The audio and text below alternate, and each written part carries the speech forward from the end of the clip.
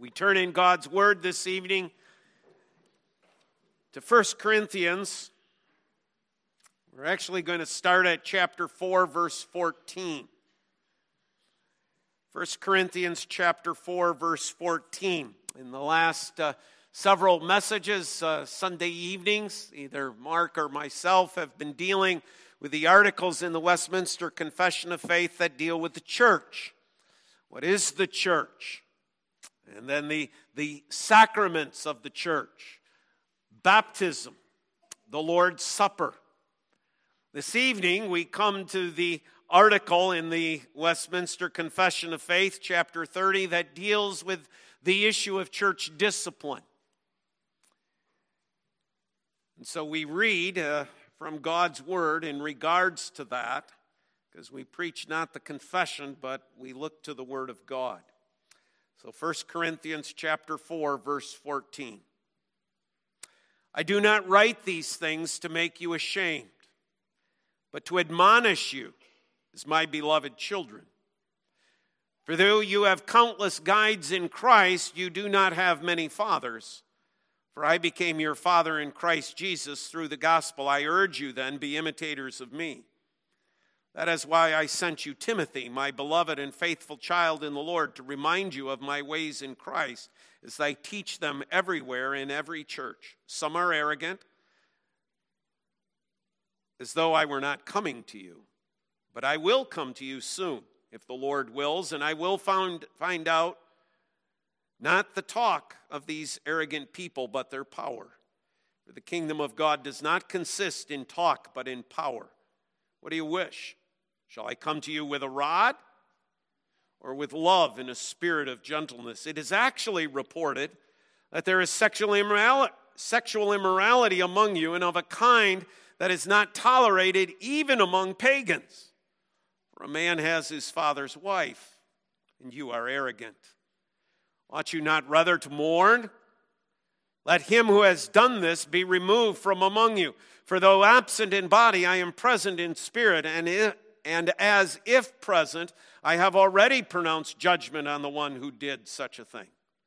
When you are assembled in the name of the Lord Jesus, and my spirit is present with the power of our Lord Jesus, you are to deliver this man to Satan for the destruction of the flesh, so that his spirit may be saved in the day of the Lord.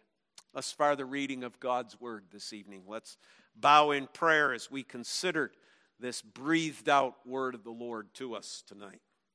Shall we pray? Dear Lord and Heavenly Father, we praise you once again for your word. And may it truly be precious to our hearts, dear Father. And as we open this word this evening, we pray that you'll give Pastor Bob everything that he stands in need of. Father, we praise you for the preparation that has gone into this. And we pray, dear Lord, that you will open our hearts, open our minds, and that we will not leave this place unchanged. But Father, through the preaching of your word, we'll be further equipped as workers in your kingdom, Father, as we leave these doors and enter the mission field. All of this in the precious name of Jesus, our Savior alone we pray. Amen. So as we consider the matter of church discipline from the Word of God tonight, we want to first of all make the biblical case for it. The biblical case for church discipline, and then secondly, this evening, the responsibility for church discipline. So the biblical case and the responsibility. There are many places, many churches where perhaps even this sermon title would raise some eyebrows, church discipline. There might actually be some churches where if I were to be the guest pastor, I doubt I would go there to be the guest pastor or be invited, but would say you can't preach on that. We don't believe in that. We don't practice that. That's something in the past. That's something that we've grown past. We don't have church discipline. There might be others who are not operating from a back set of values and understanding, but who might actually have grown up in churches where they have never heard the term church discipline, and they might say, what's that? What is this thing called church discipline? Well, the Westminster Confession of Faith places it within the confession of the Protestant faith and amongst Presbyterians that this is part of who we are. This is part of our confession. This is part of what we believe that the Bible teaches. So first of all, let's go back and just establish the case for it. Because it isn't just because we as a church like to do church discipline. It isn't somehow that the church enjoys this. And we just love to be part of churches where we get disciplined. As Paul speaks about here, shall I come to you with a rod? It's not that we've decided that in order to be church, there has to be discipline in the church. This comes from the Word of God. This is what the Bible teaches us. God was teaching this in the Old Testament, throughout the Old Testament. God commanded in that theocracy of Israel that there were certain things, there were certain sins, there were certain offenses that required the death penalty. It required the people of Israel, and it appears that it was generally the elders of Israel, the responsibility to deal with that. The Old Testament is filled with laws about kidnapping, about murder, that life was to be taken for those crimes. The background of which goes all the way back into Genesis. But that wasn't the only thing. Sometimes I think we think, well, the only thing they did was capital punishment. No, it wasn't. There was, but there was also the cutting off. The idea of an exile, of being separated from the community. Sometimes that was for short periods of time. Sometimes it was for life. But not everybody was given capital punishment. Sometimes they were cut off from the people of Israel. There were corporal, physical types of punishment that were given to individuals who harmed others. Maybe didn't take their life, maybe didn't kill them, but maimed them. And so there were corporal punishments that were handed out by the elders of Israel, short of death. Sometimes there are fines. Sometimes there's repayment that is required. You stole something from somebody? Well, the punishment was you had to repay that. And if we understand Israel as existing in the Old Testament as a people, as the church of God, then we would say, certainly in the Old Testament, you can build a case that there was church discipline going on. And the instances of it are so vast, so many, okay, that to pick one or two does injustice to the many there are. But perhaps our interest is not so much in, well, yeah, we understand that, but that's how God operated in the Old Testament. Certainly in the New Testament, in the church, we don't have that kind of discipline, church discipline taking place. Well, take for example then what's happening here in 1 Corinthians chapters 4 and 5. What is Paul doing? Paul has come across a case here, has heard about a case that is taking place in Corinth. The background to it is there's been all sorts of problems with the church of Corinth. So Paul has to, first of all, come with that last line of chapter 4, which is, how do you want me to come to you? Are you ready to listen? Are you ready to pay attention? Or am I going to have to come with a rod of discipline? Am I going to have to come with a rod? Well, certainly Paul is saying, listen, folks, if you don't own up, if you don't get things going here, then I'm going to have to come to you with a measure of discipline. The rod certainly isn't a picture in Scripture of something that you tickle somebody with. that you get them to laugh about. The rod is a means of punishment. And he is saying, I am going to have to come to you as an apostle of Jesus Christ with the rod of discipline if you don't start straightening up and getting your act together. If you don't start confessing your sin, acknowledging it as sin, and turning and living the type of life that you are called to live as the church of Jesus Christ. As a prime example of that, Paul says, I even hear of a situation, of a case that is existing in your church, of a member who has taken up living with his father's wife. Now, certainly Paul is alluding to the fact that this is not his mother. It's not his biological mother. But Paul is certainly saying, listen, this is so obviously wrong that this man is living with his father's wife. That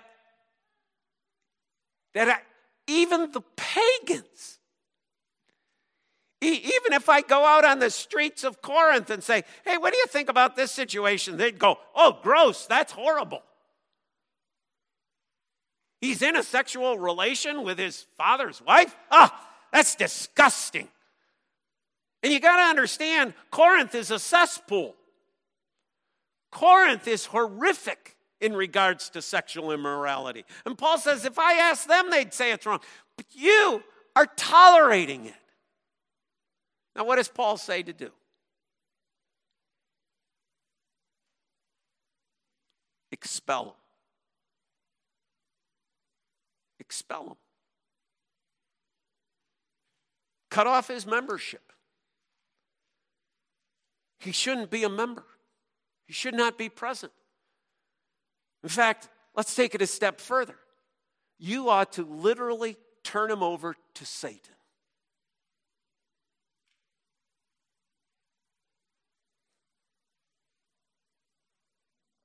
Oh, but there's no church discipline in the New Testament. Look at what Paul is saying needs to be done. You need to take this man who is involved in a known sin, and you need to excommunicate him from your fellowship. You need to cut him off. Paul is applying the same principle of what to do with this individual as one would find in the Old Testament. Cut him off. Do not allow him to be a part of your fellowship any longer. You need more evidence from the New Testament? Turn to the book of Revelation, chapter 2 and 3. There we have these letters to the churches. What do we find? But that our Lord and Savior himself is coming to these churches and saying, unless you repent of your sin, unless you turn from your wickedness, I will come to you. And what's he going to do? He's going to take away their lamp. He's going to come in his judgment. He's going to come in discipline for them. So don't tell me that the New Testament knows nothing of church discipline. Even Christ says he comes and disciplines his church.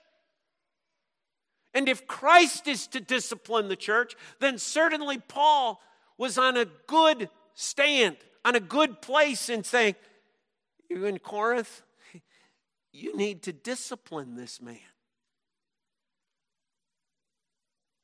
Instead, Paul says you're arrogant.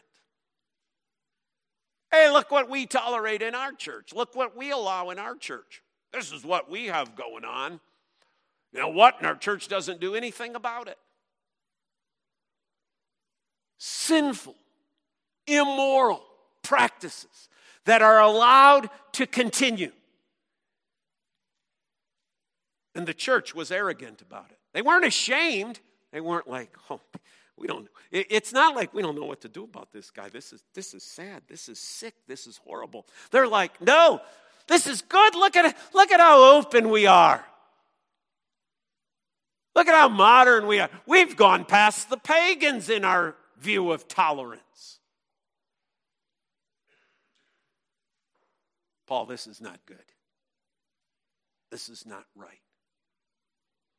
So whether we draw it from the one who is indeed the king, the head of the church, Jesus Christ, from the book of Revelation, whether we draw it from 1 Corinthians chapters 4 and 5, with the Apostle Paul directing this church to discipline this member of the church, certainly one sees that there is a case for church discipline. But if you need one more, turn with me to the Gospel of Matthew chapter 18.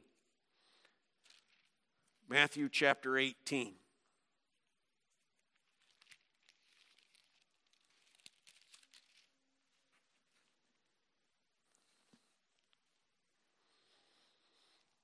Jesus speaking once again, giving direction to his disciples, picking it up at verse 15. If your brother sins against you, go and tell him his fault between you and him alone. If he listens to you, you have gained your brother. But if he does not listen, take one or two others along with you, that every charge may be established by the evidence of 2 or 3 witnesses. If he refuses to listen to them, tell it to the church. And if he refuses to listen even to the church, let him be to you as a Gentile and a tax collector. There is nothing worse for a Jew to be compared to a Gentile, except to be a tax collector. What's he saying? Cut him off. That's what Paul said. That's what Jesus is saying. That's what the Lord told Israel to do. Cut him off. If he refuses to listen, then let him go. Don't have him as a member. The biblical case for church discipline. In some ways, we could say it's an open and shut case. But whose responsibility is it to do this disciplining? Who becomes the responsible party to carry out this church discipline? What office is involved? We don't have apostles anymore. The Apostle Paul we can't appeal to. So who is it? Well, if we go down through a number of passages, and I'll give you the list and let you look them up yourself, and I'll just summarize what's going on. Here are the passages. Write them down. 1 Timothy chapter 5:17. 1 Peter 5, verses 1 through 4. Titus chapter 1, verse 7. Acts 20, verse 28. Hebrews 13, verse 17. What do all those passages have in common? The one common element that all of those passages have in common is this: that the elders of the church become the responsible party for the church. All responsibility for what happens within the church falls upon the shoulders of the elders. The only office that has to give an account to Jesus Christ, the King and the head of the church, are the elders of the church. Because they are the ones who are in authority in the church. They are the ones who have been given the responsibility to manage the church. They are the ones who are called the overseers of the church. They are the ones who are called the shepherds of the church. Upon them falls the responsibility as well of church discipline. This is not a collective buzz. We don't do church discipline by Facebook, Twitter, or tweeting. We don't do church discipline by innuendo and gossip. We don't do church discipline by besmirching other people on our own. We do it through the elders of the church. And they become responsible for every case of church discipline within the church because they are the overseers of the flock.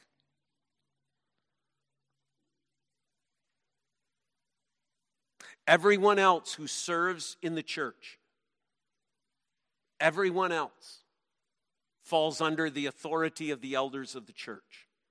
It is a huge, huge responsibility. And I preach this sermon as some of you are going to be receiving letters in the next 3 weeks, 4 weeks, asking if you want to serve as an elder. It is undoubtedly a great weight. And it is a huge responsibility. And it is not ever to be taken lightly.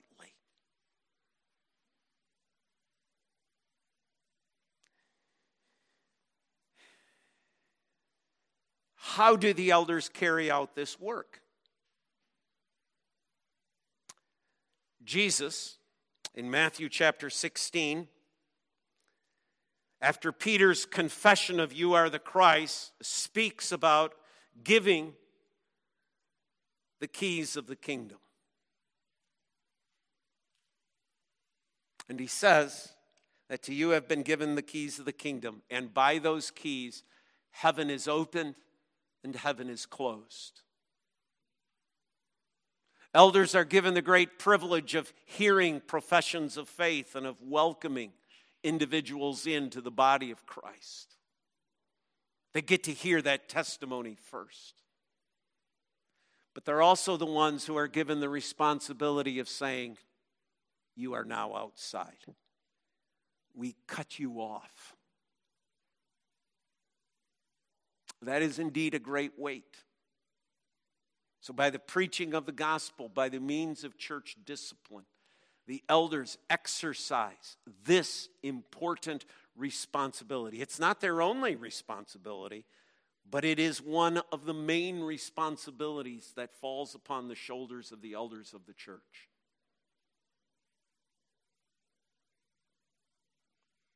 And it needs a great deal of discernment. You need to be wise beyond your years. You need to be reliant upon the Holy Spirit. You need to be so in love with Jesus Christ and so in love with the church that you are willing to make enemies of family and friends. It's not an easy task. But there is discernment needed. Let me explain that in 2 things. One, church discipline needs to be firm. This is serious business. And it can't be inconsistent. It can't be weighted that, well, they give a lot of money, so we'll let their sins go. Or they've been a member of the church for so long, we'll just look past that. It has to be applied consistently, but yet it needs to be firm. In our OPC directory of worship and then the book of discipline, it lists 5 things that the elders of the church can do in disciplining a member of the church. And I just want you to hear the seriousness of the words. There's no fluff here. There's no, treat it with kid gloves.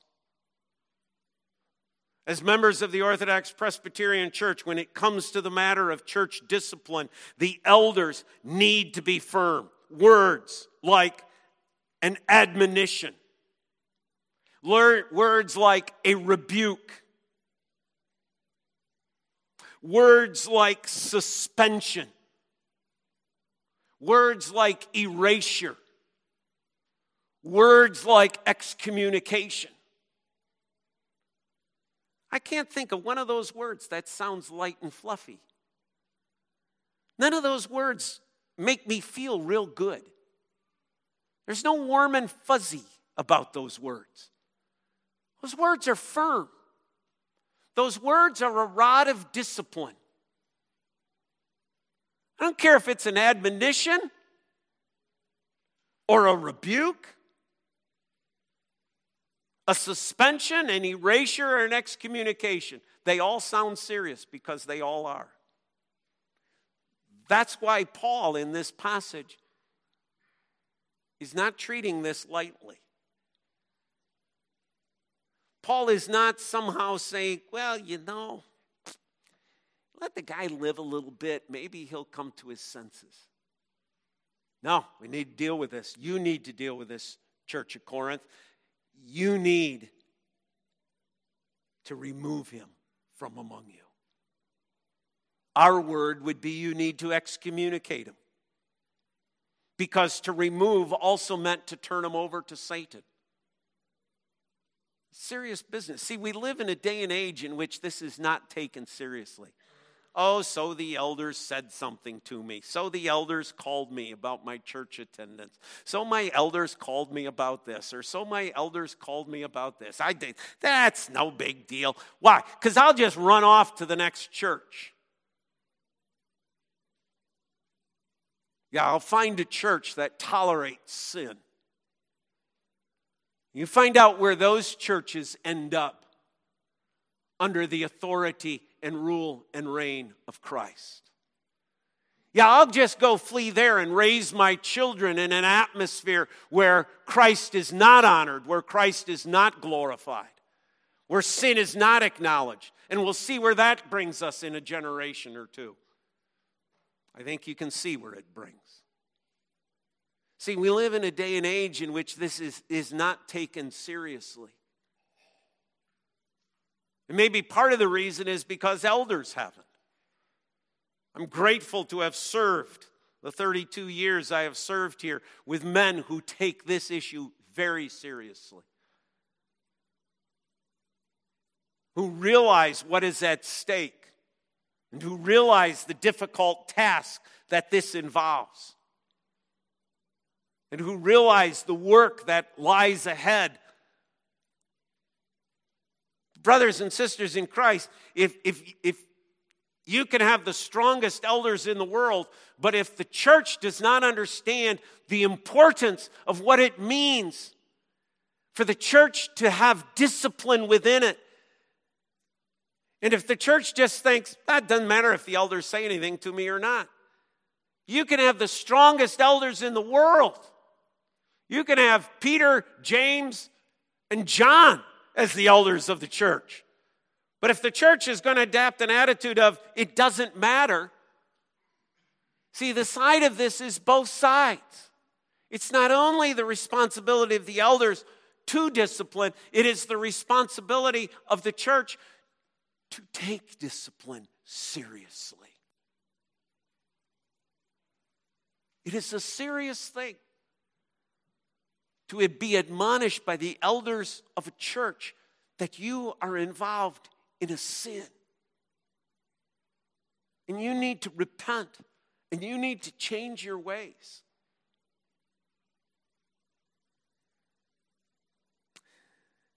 But the discernment that is called for is not only that it needs to be firm, it also needs to be willing. I want you to take your Bible again.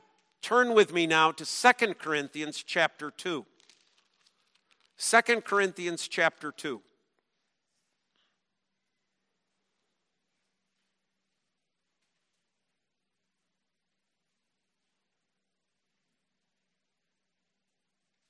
Pick it up with me at verse 4. For I wrote to you out of much affliction and anguish of heart, and with many tears, not to cause you pain, but to let you know the abundant love that I have for you. Now, if anyone has caused me pain, he has caused it not. Now, if anyone has caused pain, he has caused it not to me, but in some measure, not to put it too severely, to all of you. For such a one, this punishment by the majority is enough. So you should rather turn to forgive and comfort him, or he may be overwhelmed by excessive sorrow. So I beg you to reaffirm your love for him. That is why I wrote, that I might test you and know whether you are obedient in everything.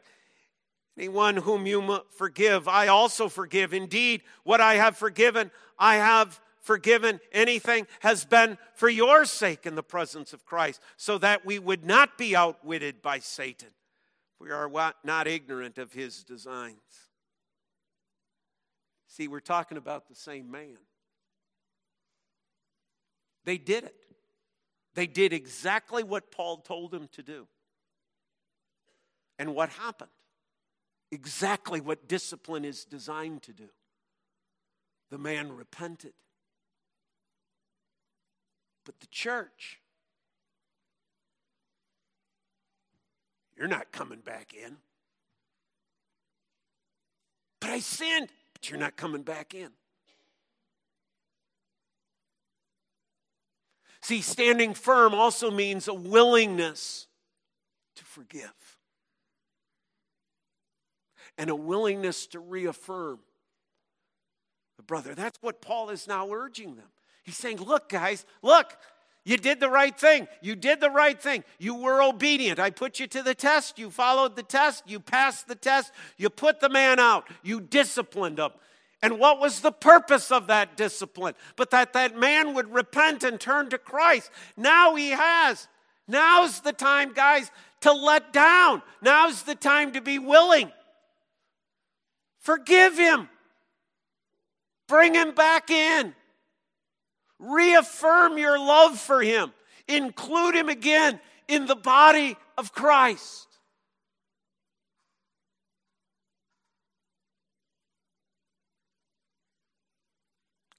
See, and the problem is we live in a day and age in which there are churches who don't discipline.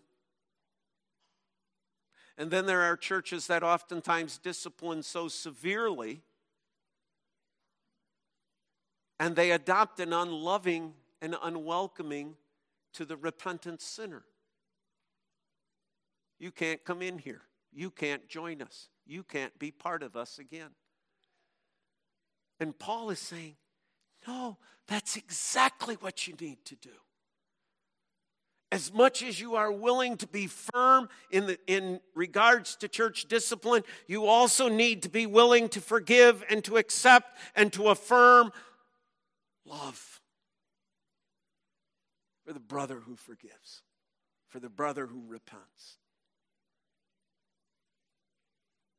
Because I'm going to tell you something. This church is full of sinners who repented. And every single one of us have deserved to be cut off. But God, in his mercy and in his grace,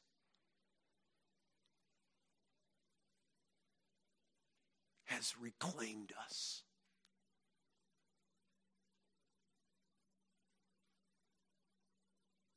And that's what we're to do with every repentant sinner.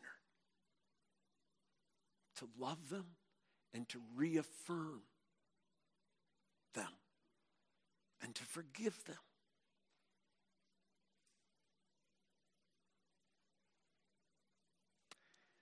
Because this whole issue is serious. I hope you've caught the weightiness of this issue, the seriousness of it. You see, it involves Christ. It involves the glory of Christ, the honor of Christ, the character of Christ, the word of Christ, the people that belong to Christ. It's serious because all eternity is at stake. For whatever you bind on earth will be bound in heaven. But whatever you loose on earth will be loosed by heaven. All eternity is at stake. We're called to be a church that understands the seriousness, the importance, but the beautiful grace of church discipline. Let's pray. Father, thank you for forgiving us all our trespasses and all our sins. There are likely folks who are gathered in this room in this evening hour. If the truth be known about who we are and what we have done, there might be some who would never want us back in these church doors again.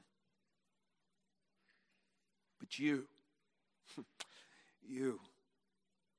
as the God of grace, called us out of that darkness, called us out of our sin, called us to repentance and faith and trust in Jesus Christ. And so we can truly say, Jesus paid it all. Father, help us to live for your glory and honor. As elders of the church, and the task you call us to is being those who get involved in church discipline. But we also pray, Father, for each and every member. They will understand the seriousness of this, the biblical requirement of it, the great work this is. And remember, even as the Hebrews says, pray. Pray for your leaders. And so may we as members, Father, be faithful in praying for the elders that you have appointed over us to carry out this great task. In Christ's name, God's people say, amen.